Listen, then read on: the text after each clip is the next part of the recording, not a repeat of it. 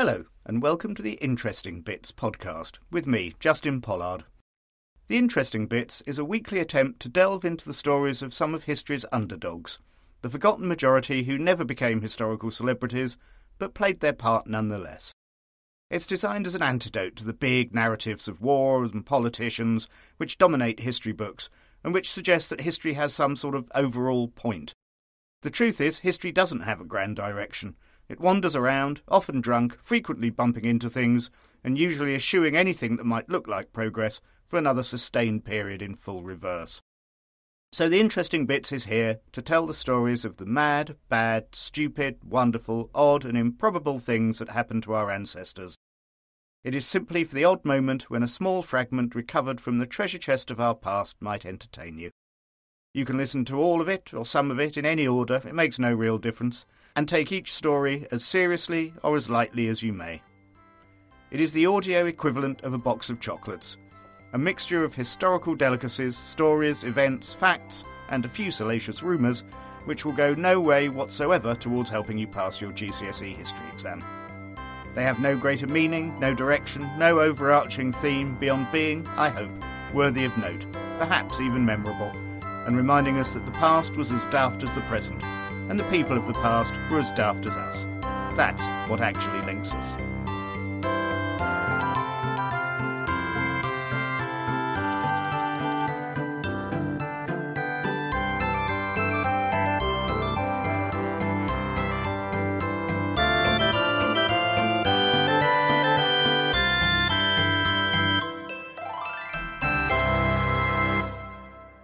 For this Christmas edition of The Interesting Bits, we'll be looking at why Good King Wenceslas wasn't necessarily good, or a king, or called Wenceslas, and how an accident on a battleship led to the creation of one of the world's most popular toys. For all its peace and goodwill, Christmas has had a rather checkered history. Early Christians don't seem to have bothered with it at all, there being no mention of any celebration before the appearance of a book called The Chronography of 354, written, not surprisingly, in 354 AD, or CE if you prefer your date secular. Bah, humbug! Even then, you'd be wrong to think everybody celebrated the same thing at the same time. In the Eastern Roman Empire, they preferred Epiphany, on the 6th of January, and the debate as to when to crack open the eggnog was still raging in Britain 462 years later until the Synod of Chelsea decided to adopt Christmas as an official holiday. This replaced what Bede tells us had previously been a pagan solstice festival of Mother's Night. For the Anglo-Saxons, Christmas Day still wasn't a big celebration, however, but rather a day for quiet contemplation at the start of a 12-day period culminating in an enormous party on Twelfth Night. It took some excellent royal PR and the High Middle Ages to really get Christmas going. Charlemagne's choice of Christmas Day for his coronation started a trend followed by William the Conqueror, who hence felt it should be a party day. The scope of the festival was also dramatically increased. The fun now began 40 days beforehand, on the Feast of St. Martin of Tours, in a Christmas countdown we now know as Advent, while the decorations were kept up until Candlemas on the 2nd of February, making most of the winter part of Christmas. You can imagine how this huge communal drinking festival went down with the Puritans during the Civil War. In short, they banned it, leading to rather festive pro-Christmas riots. At the Restoration, it was promptly restored, except in Scotland, where it didn't become a public holiday again until 1958. In the 19th century, Christmas was remodelled as a time for families. It is from this era that our modern festival largely derives, as framed by Charles Dickens, whose memories of his own snowy childhood Christmases at the tail end of the Little Ice Age have influenced countless millions of Christmas cards, and whose coining of the phrase "Merry Christmas" in A Christmas Carol would seem to mark the perfect point to wish you all the same.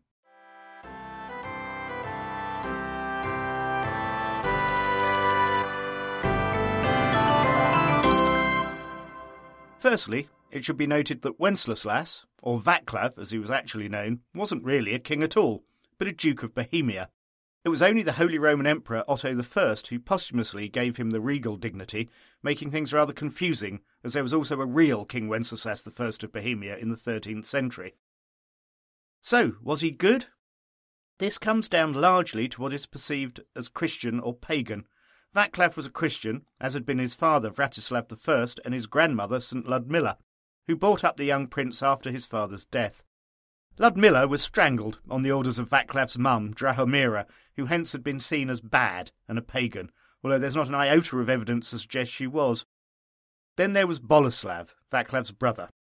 On the negative side, he did arrange the murder of his brother so he could take the throne. Hagiographies of Wenceslas claim that this was because he was a pagan and hated his brother's religion. This is also highly doubtful, as Boleslav as duke seems to have encouraged the growth of Christianity, asking the Pope to make Prague a bishopric. His daughter, Mlada, was even a nun, and his son and heir was known as Boleslav the Pious. In truth, the murder probably had much more to do with Wenceslas's pro-Holy Roman attitude that was making Bohemia just another province of the empire. Certainly the first thing Boleslav did after his brother's death was go to war with the empire.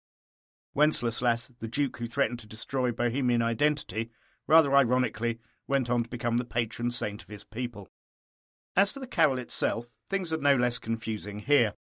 Although nominally a Christmas hymn, the Feast of St. Stephen is on Boxing Day, and the tune to which John Mason Neale set his lyrics is a 13th century spring carol, Temper Adest Floridum, it's time for flowering. Nor did Neale write the carol in the frozen wastes of Bohemia, but in East Grinstead.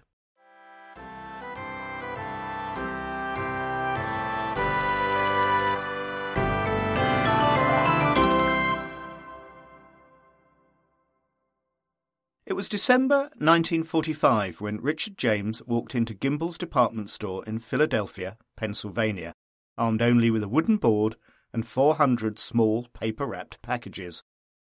In the toy department, he was shown to his demonstration stand, where he set his board on a slope, opened one of the packets his wife had so carefully wrapped the night before, and tentatively began his demonstration.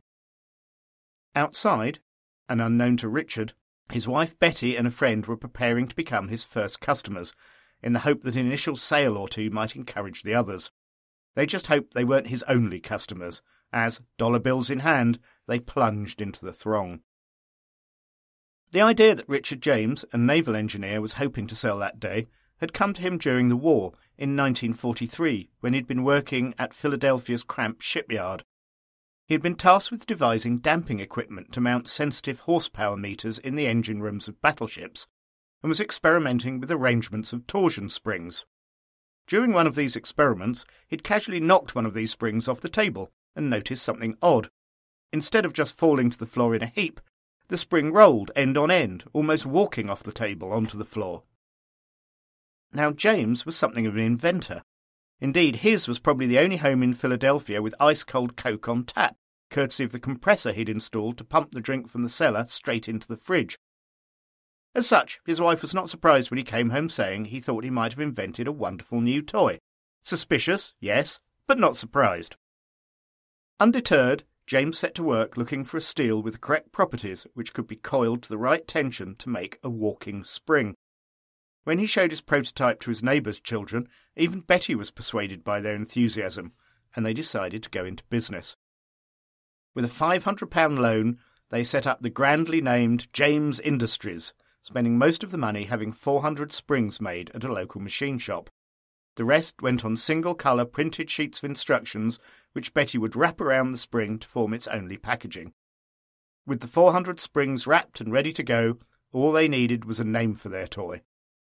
After scouring the dictionary for hours, Betty found a word meaning stealthy, sleek and sinuous, which seemed to fit the bill. The word was, as you've guessed by now, slinky. That was what had brought naval engineer Richard to the toy department at Gimbel's and Betty to the doorway where she was even then preparing to pretend to be an eager customer. But as Betty approached the slinky stand, she rapidly saw that fake purchases would be wholly unnecessary. The slinky was a surprising star hit, and Richard was surrounded by real dollar-wielding customers. In his 90-minute demonstration, he sold all 400 slinkies, and one of the iconic toys of the 20th century was born.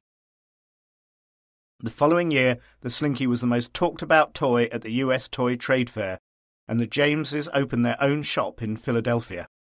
Betty set to work upgrading their packaging to a simple box, whilst Richard used his engineering know-how to devise a machine that could coil the 80 feet of wire in a slinky into the requisite 98 coils in just under 11 seconds. By 1950, the toy was so successful, he had built another 5, all of which are still operating today. But it was not all to be fairy tale endings for the Jameses.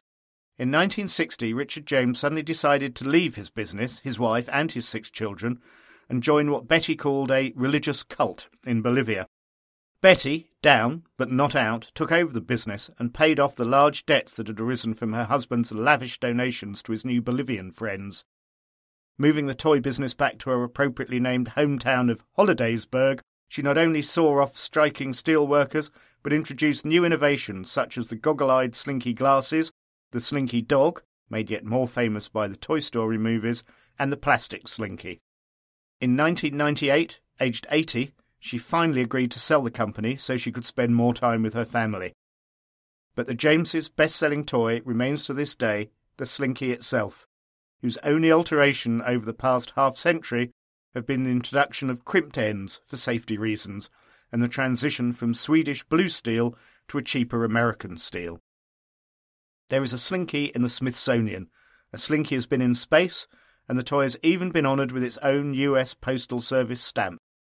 But most importantly of all, over 300 million of these simple engineering components have been sold to children across the world, contributing to many hundreds of thousands of very happy Christmases for everyone, except the grown-ups given the job of untangling the thing.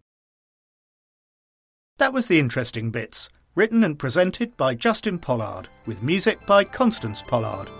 The show was produced by Tian Stewart Murray.